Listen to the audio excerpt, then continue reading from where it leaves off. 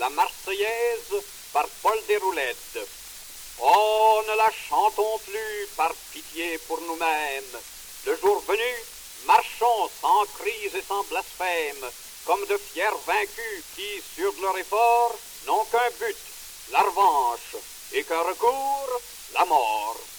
D'ailleurs, écoutez bien cette histoire maudite, et que, si quelques-uns vous l'ont déjà redite, si déjà vous l'avez entendue et souvent, tant mieux, clou martelé n'entre que plus avant. Vous l'aimez, n'est-ce pas, notre hymne populaire?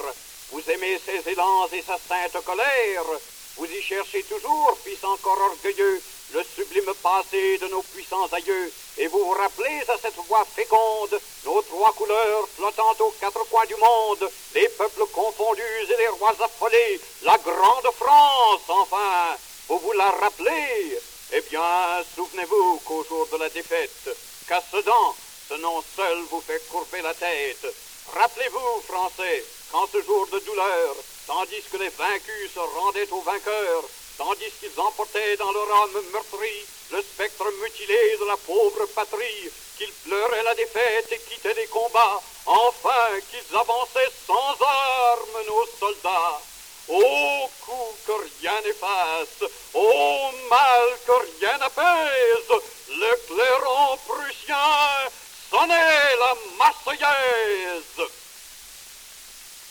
Elles iront au bois. Elles n'iront plus au bois, les petites filles d'Alsace. On y heurte trop de corps froids, de sabres noirs et de cuirasses. Un cheval, les sabots en l'air, gît à l'envers de cette haie.